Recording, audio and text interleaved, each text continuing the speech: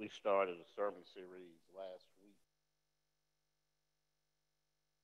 Title of the sermon series is Chameleon. Chameleon. For those of you who don't know what a chameleon is it's an animal, reptile, who has the ability to change its color pattern to reflect the environment it finds itself. Chameleon. You may have seen one. The advertisement for the video for this sermon series has a picture of one, and it changes the color of its color pattern of its pattern when it's in dangerous situations, or when it's trying to get something to eat for survival, and for mating. For mating purposes, is also able to change its color pattern. And so, with that in mind, we thought that there are probably some people within the body of Christ who have chameleon-like qualities. Instead of being the influencer, they are influenced. Instead of being the leader, they blend in. And I came to tell you that God didn't intend for us to be chameleons.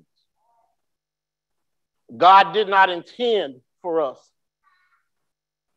to blend in, but in fact, he specifically wanted us to stand out. And so these sermons that we're trying to lift for you are designed to help us understand that he wants us to be different.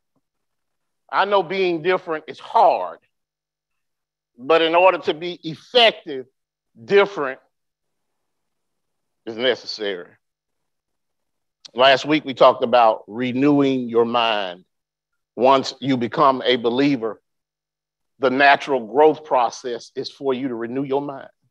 Change your way of thinking. Do things differently than you have before. That's difficult because most people, once they become believers, stay in the same physical environment they were always in. They still got the same job, same family, same everything. And so just changing your mind under those circumstances becomes very, very difficult.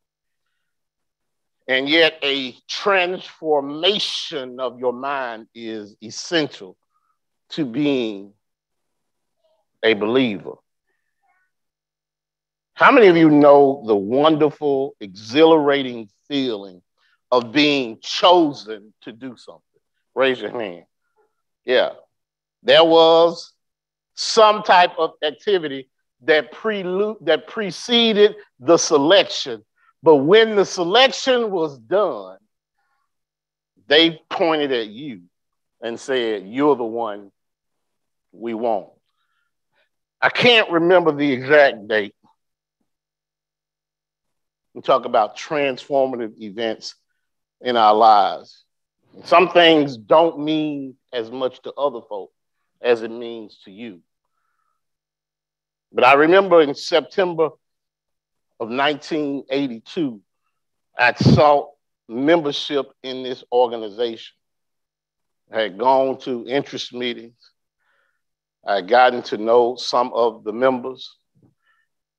I had submitted my application in the manner that they said it had to be submitted. I had even been selected after submitting the application to an interview. Interview was unlike any I had ever imagined, but it was an interview.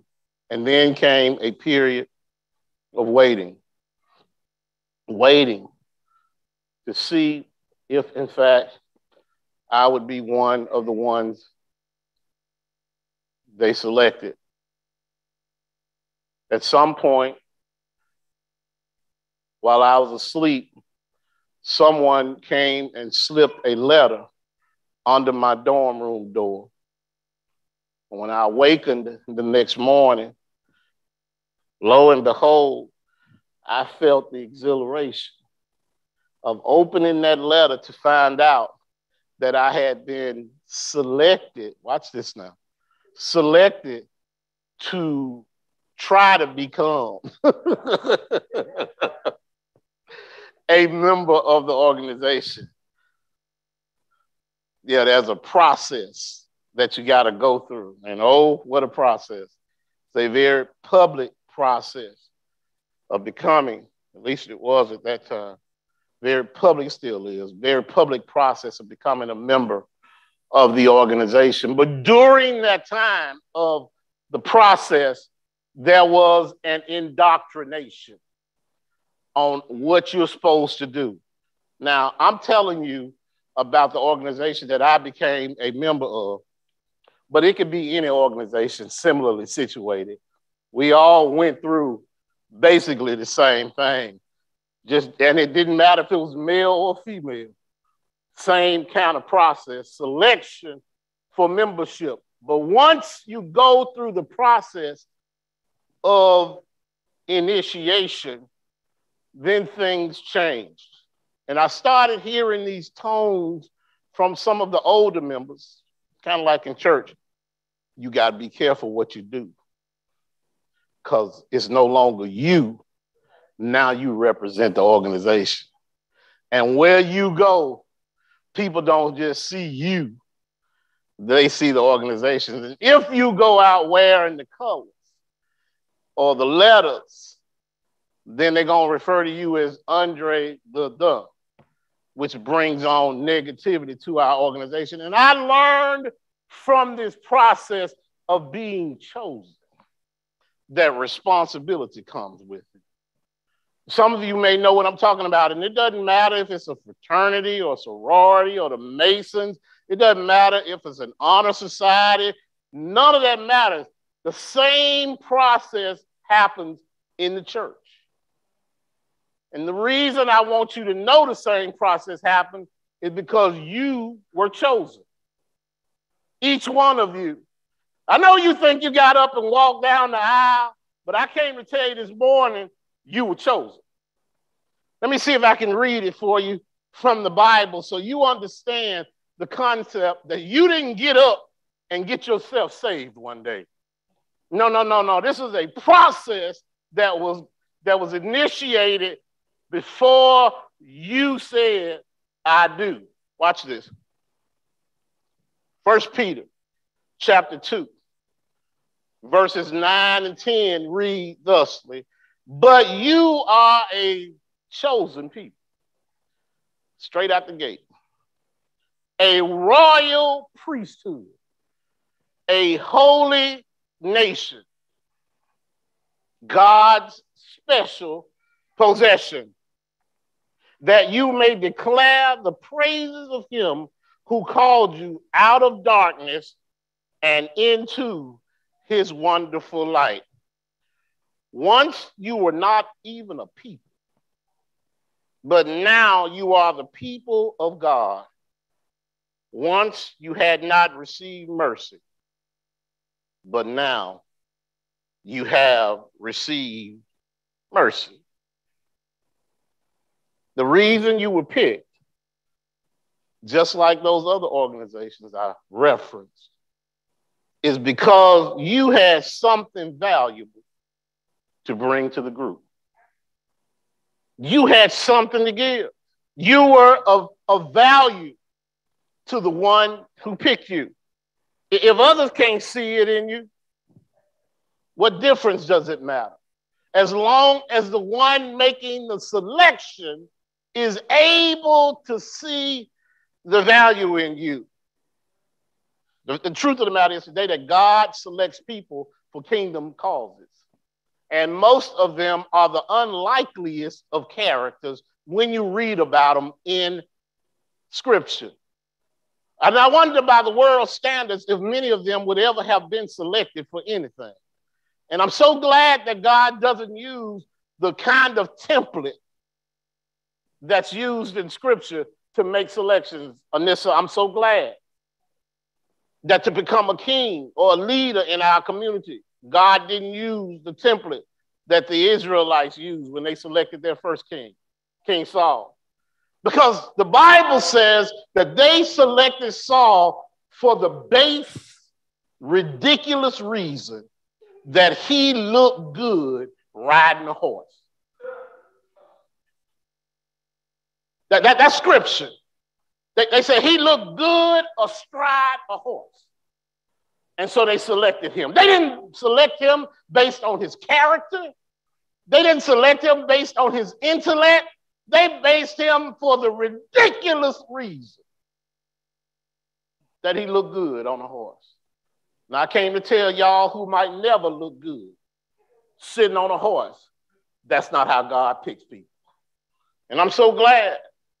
Last week, we talked about transforming your mind. This week, I want to try as I can to make you understand that God chose me and he chose you.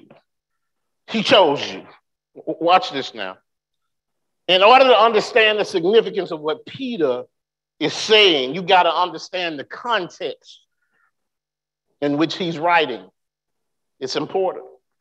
When Peter writes this letter, he's writing to a group of Christians who are scattered throughout the northern part of the country, Asia Minor. They are Christians, but they are really aliens within the community. They're aliens.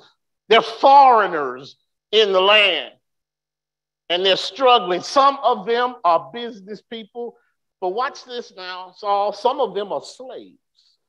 They have no identity beyond that which the community gives them until they receive this letter from Paul. And Paul lets them know that in this community, whether they respect you, love you, value you or not, God chose you to be the ones to bear his name and to bear witness of who he is. And Peter is trying to encourage them. I believe somebody here needs some encouragement too in their faith. Because some people come in church in the morning feeling worthless, feeling like they don't matter, no one cares, nobody pays attention to them, there's nothing they have to offer. And I came to tell you, before you step foot in the church, God chose you. He selected you. He decided that you meant something to him and that he had a job for you to do. Well, it's amazing how God gets our attention when he instructs these men to write. Peter, in this scripture, uses a familiar pattern in that God always got to remind us of what he's done for us before he tells us what he's going to do. Oh, yeah. Songwriters still do it to you. You remember the song that said, "Take me back. Take me back, dear Lord, to the place where I first received you." Take me back. Take me back, dear Lord, where I first believed. And that's what scripture does all the time. It takes us back and reminds us that God ain't no Johnny come lately, Lord. No. God has history, and his history precedes us such that we'll never know it, but he definitely has had us for a long time. He's not the problem. We're the problem. And the reason he has to remind us is because once we get to being around the Lord long enough and we start doing all right, we get amnesia. We forget how good God has been to us, and so he has to take us back and remind us. Yeah, And so this is what the scripture says. The scripture says, I want to remind you that you are a chosen people. He picked you. Not only are you chosen, watch this now, this is important. You are royal. You're royalty. And the saddest thing to me is to see those of us who are in the body of Christ satisfied with commonality. Oh yeah, being common, being average. I used to hear from someone who was wiser than me that being average is just as good as it is bad. Just stuck right in the middle. Yeah, anybody who's cheering overseas wouldn't care that much about a D. Oh yeah, it's just as good as it is bad. Now I'll tell you, I've had some hard-fought C's, Tam, in my academic career. I earned that C, and I cheered that C like it was an A, because for me, it was an A, but in terms of accomplishment, not so much, because had I taken some of the other things out of the equation of study, I might have been able to do a lot better than I found myself with the end result. Christians are God's very own possession. Yeah, we are. We're God's possession. But if you don't know that, if you don't know who you belong to, if you don't know where you come from, or if you've forgotten, then that creates problems in how you carry yourself. Yeah, they always make these movies. About there are two storylines. It's the prince who wants to be accepted for himself, or the princess. And so they take off all their priestly attire and garments, and they disavow that so they can go and live with the common folk and be loved and find love for themselves. Coming to America 1 and 2, that's the storyline of it. I want to be loved for myself. To be loved, to be loved. Oh, to be loved. That's what he wants. Yes. That's one storyline. The second storyline is simply this. He has lost his memory and goes through the process of learning who he is through a series of events. When he regains his memory or her memory and realizes that I am not a chicken, but I'm an eagle. And I've been around here pecking on the ground only to realize that I should be flying in the clouds. By either storyline, there's a problem. Gotta remember or gotta reclaim what you have. Watch this. We are a royal priesthood. I don't know if you've ever looked at that terminology, a royal priesthood. And the reason is, during the time of Jesus' earthly ministry, royalty and priesthood were distinctly separate. They didn't come together. The priesthood was, in fact, something that was jealously guarded. The Levites were made the priests, and by definition, initially, they were poor, because when the division of the tribes came, the Levites weren't given a space. They were to be tied into by the rest of the tribe. And so they never were able initially to generate as much wealth as anybody else. They were always, as you would say, standing there waiting on a gift to be made. Now that meant that the other folk who were able to amass all of the material resources became rich, and thus the royalty. But here we have a situation where Jesus came in and he combined the two offices. The king is the priest. The Savior is also the one who is being able to, the Savior is also the one just like the saved. He combines both of them. And so not only are we royalty, we are a priesthood as well. So we are a twice blessed royal priesthood, uniquely created just for the Lord to do his work. Now, let me see if I can make this a little bit better. The priests were a separate group who were designed to do the workings of the temple and to do the bidding of the Lord, who they heard from directly. Once a year, one of them would go and get a message from the Lord and pray for the sins of the entire people. You've heard this story before. And that priest waited in line for his time to go in and do it. And when he went in and all his priestly garments, they would tie a rope around him, because the place he was going was the most holy place. The most holy place on earth was in the temple, the Holy of Holies within the temple. Nobody could even go in there but this priest, which is why they had to tie a rope around his waist. And when he got in there, the reason they tied the rope around his waist is because if he died, they couldn't even go in and get his body out. That's how holy the place was considered. And if he died, they'd have to use a rope, Tyrone, to pull his body out, because to go within the Holy of Holies would have meant certain death for them. We've come from a situation where one man was allowed to go in and pray for the sins of many. Watch this now. To a time when every man can go in and pray for himself. Doesn't need anybody going in the Holy of Holies for him, because you can pray for yourself. Not only can you pray for yourself, it's required. You as a royal priest are required to pray for everybody else. That's our mission, because we are a royal part of the family, but we're also priests, required to pray for other folk. It's significant. It's significant that you understand this. Not only that, we're God's very own possession. Some people believe they're worthless, but you belong to God. You think you're unloved. I came to remind you today that you belong to God.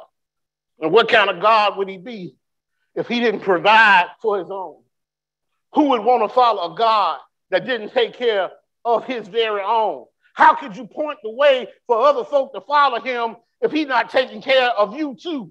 You got to be able to show, and you ought to know what God has done for you. And you need to be able to tell folk, not only did he choose me, he cares for me. And if you let your mind go back, then you'll remember how good God has been to you. Some of us are so busy trying to fit in that we start taking on the traits of folk around us. We become complainers. We become fussers. Yeah, we become too negative in our approach to life. Yeah, we start not taking care of our family. But God has not started this. Now, he didn't start this just with the New Testament. This is something he always has done. But in Jeremiah, you can read chapter 32, verses 38 through 40, that God was always making provision for his people. He was always promising his people that they were going to be taken care of. Watch this. He said, verse 38, they will be my people, and I will be their God. There's no ambiguity in that. He said, I will give them singleness of heart and action, so that they will always fear me, reverence me, and that all will then go well for them, not just them, Tam, and their children after them. He said, I will make an everlasting covenant with them. Everlasting means everlasting, right? No end to everlasting. And I will never stop doing good to them, and I will inspire them to fear me, so that they will never turn away from me. This is what God said he's going to do for us. One of the most beautiful notions about God reminding us that we are his people is that, watch the simplicity of this now, that means also he is our God. Yeah, we're his people, But you can stand up and say, I always got a resource. Why? Because he is my God. It's a mutual relationship, not just one way. He can call me his, but I can call him mine too. Yeah, and when I don't have anything else in my life, Willie, I can say, I know the Lord is on my side. When everybody else steps out on me, I can say, I know the Lord is on my side. It might not mean anything if every day you're surrounded by a whole lot, but when it's just you and you alone, you can say, I know the Lord is my God. And that means something. Peter says, remember when your life was like this? That's what he's saying to them, Karen. Remember. Sometimes we choose not to remember because it was so hard. But I came to tell you, remembering is what gives you the ability to appreciate. Remembering is what lets you know how good God has been to you. Yeah. You see that person sitting next to you, they didn't always dress that good. No. They didn't always wear that expensive cologne. No. They didn't always sit in church without worrying about the car and whether they had enough gas to make it home.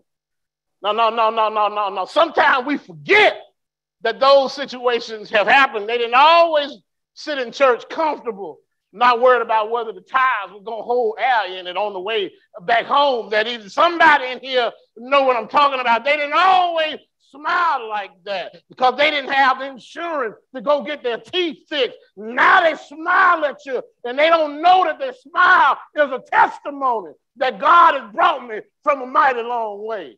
No, they didn't always have that guaranteed money coming in the house every first of the month. Sometimes they had to work 2, 3, 4 jobs in order to make ends meet. But now we can sit here, and I'm wondering how we sit here sometimes and act like we don't remember how far God has brought us. They didn't always have to take 15 minutes to figure out what they were going to wear to church. Sometimes it was a whole lot quicker than that. You didn't always have a whole drawer full of just socks. So many that you forgot that you remember when you had 2, 3 pairs. You forgot. Yeah. They didn't always have peace in their house. Yeah. Sometimes it was better to come to church than to stay at home. Yeah, because if I was at home, it's just going to be some junk that's going to jump off. And I'd rather go to church. And now they don't mind going home. Why? Because they live long enough for peace to be the predominant thing in the house. And maybe not because the other person started believing or coming to church. Maybe they just got too old to fuss like that. Whatever the case, God has brought them. Not only has he brought them, he's kept them. He's kept them. And that's a blessing. That's a blessing. God says you need to remember, because then you'll realize that it wasn't the job I let you have. It wasn't the car I gave you. It wasn't the people you know. It wasn't your education that I allowed you to get. It was me all along doing everything, keeping you and protecting you. Yeah, you ate potted meat, but you ate. Yeah, you grumbled about it, but you were full. You slept on a lumpy mattress, but it was inside a house. You forget these things. You drank a long time, but here you are now and your liver's still working. Somebody needs to shout and say, yeah, I remember. I abused myself, and yet God has kept me. He got me here right now, despite of what I've done to myself. You need to remember how good God has been to you. Not only does God, through Peter, remind us, God also challenges us. Yeah, he challenges us. He says, live such good lives among the pagans, the non-believers, that though they accuse you of doing wrong, they may see your good deeds, and not your good deeds blow you up, but your good deeds magnify me. A lot of us tend to receive God's blessings in our lives, and we're convinced that they're only for us. Oh yeah, I deserve this.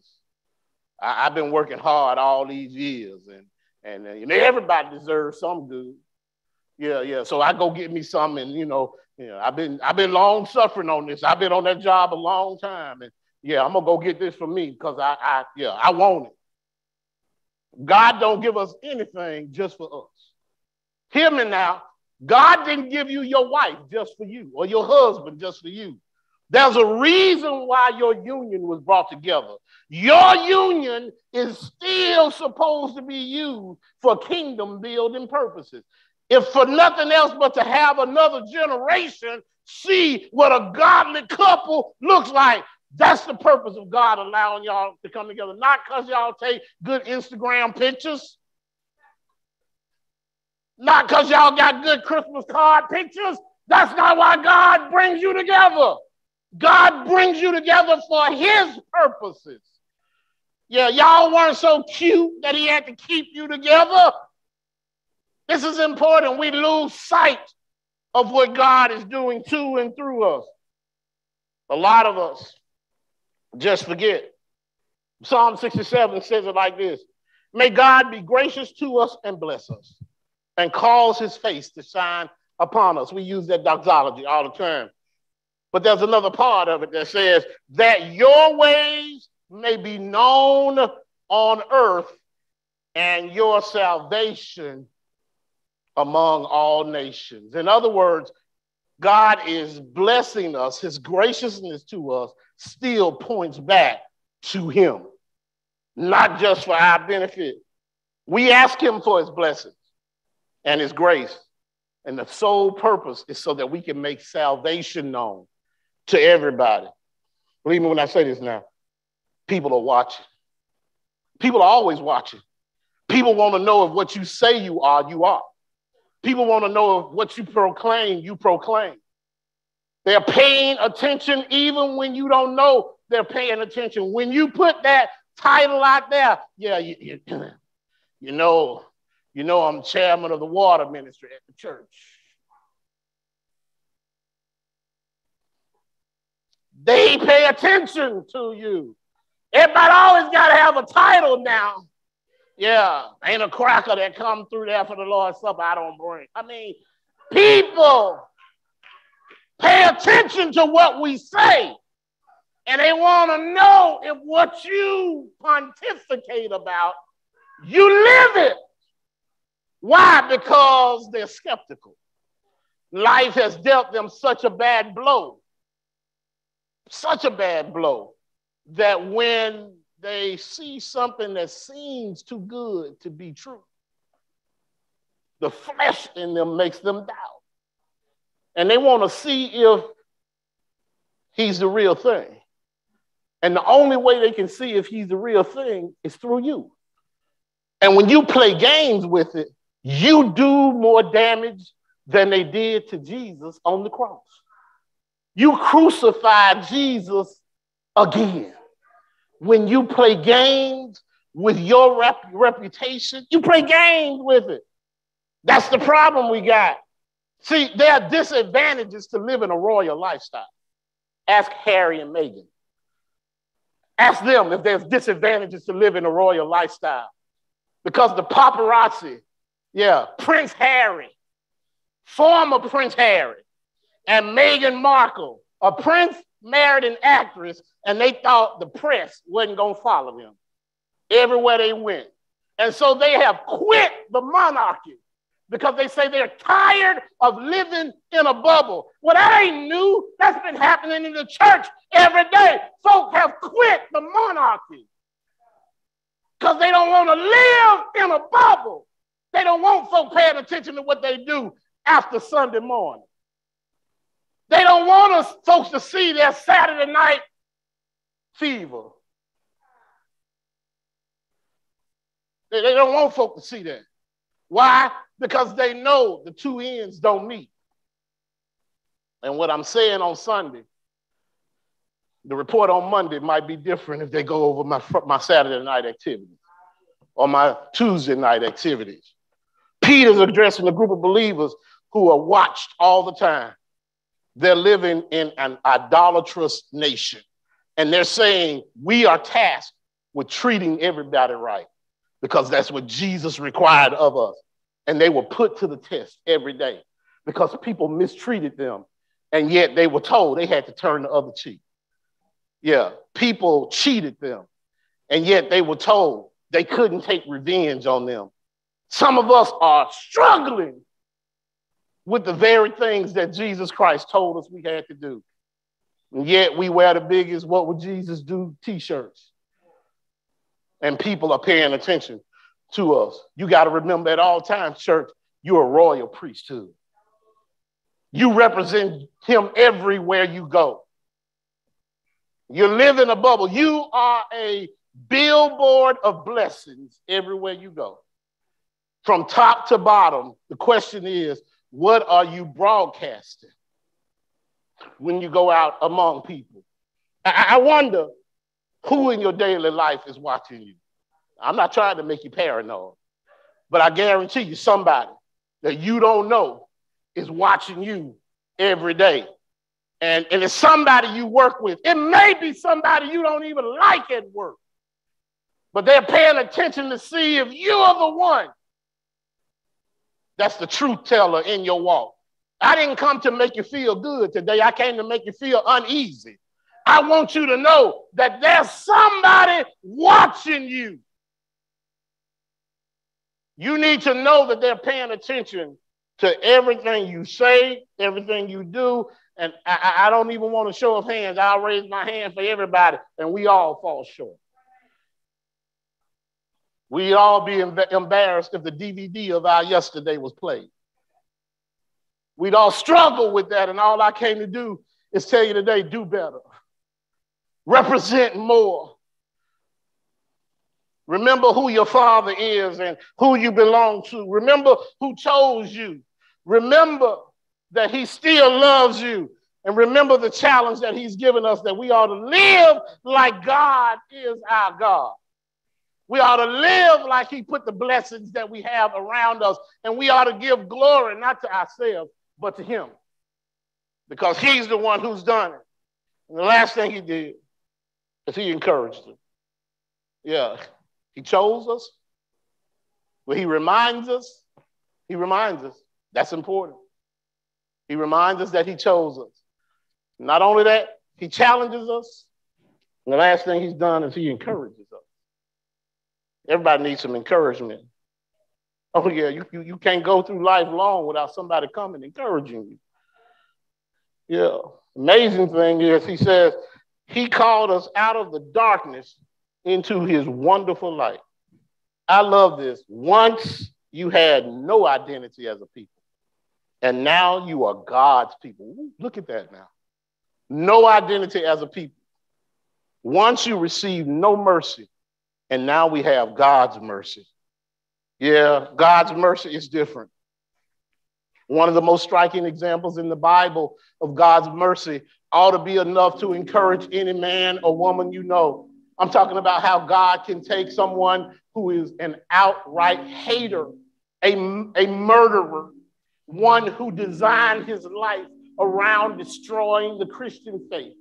God's able to take somebody like that and change their life around so much that they can be used for kingdom building purposes. If I told you about his prior life, you wouldn't like the man they call Saul of Tarsus at all. He was not anybody you want to be around. Even though he was rich, he was well educated, he was well placed, he was a man about town. But if you mention the term Christ or Christians or disciples, he was set about in his life to kill you.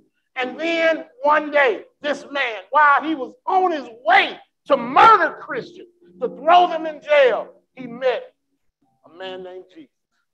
Yeah, Jesus stopped him cold in his tracks. And I always say it, and you think I'm being funny when I say it, but I'm as serious as I've ever been.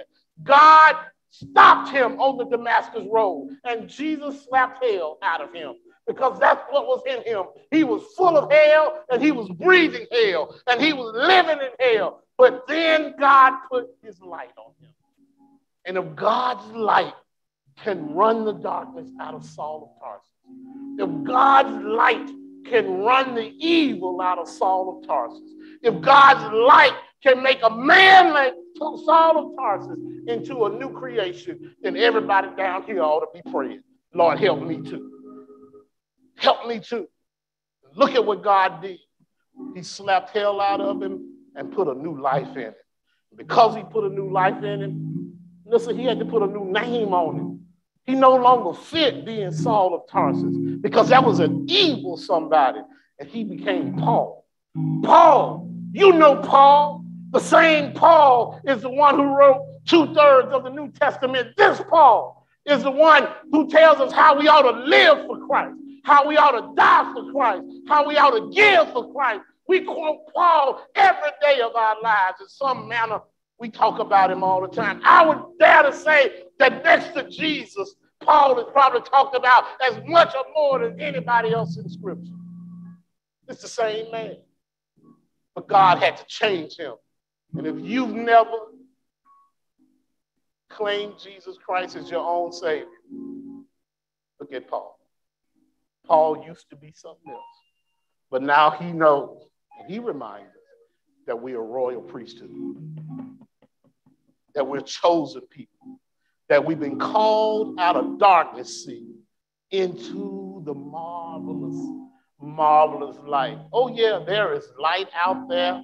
In fact, I'm sitting up here looking right now at some light bearers. I'm looking at some folk who let it shine through their lives each and every day. Question is, are you ready to allow the change to come into your life? Saul deserved to die. Saul deserved to die. And on that road in Damascus, he had a judgment waiting on him. And the Lord did judge him. He gave him a life sentence. And his life sentence was to work for Jesus until he died. Saul claimed that sentence and gladly served it till his last day on earth. And can I tell you, he told everybody he met about how good God had been to him. Yeah, we're not saved by the good works that we think we're doing, but we are saved to do good works. Some of us get confused by that. The bottom line I came to tell you today is that God can use any of us, but he chose you first. You didn't choose him. He chose you. And because of that, he's redeemed your life. He's called you into his own household. You belong to him. Peter makes it clear that God didn't choose you just for your benefit. It's for his benefit that you've been selected. People are watching you. They're observing you. They're looking at you. I got to tell you this now. You're not going to like me when I tell you. They're just not looking at you on the good days. No. They're looking at you then. But on the worst days of your personal life, they're looking to see if you still claim Jesus as your Savior. They're looking to see if you still are in good stead with the Lord. They're looking to see when they know somebody mistreated you, whether you got forgiveness in your heart. They're looking to see if you're reading the Bible that you throw at them all the time. They're looking to see if you claim God all day, every day, like you say you do. We know that every day ain't no bed of roses. But we do know that every day that I'm alive, the rose of Sharon is with us. Whether I'm in that bed of roses or not, the rose of Sharon has a sweet aroma all over my life. Let your life start preaching such a powerful message that the people who are close to you have no option other than to see God all over you.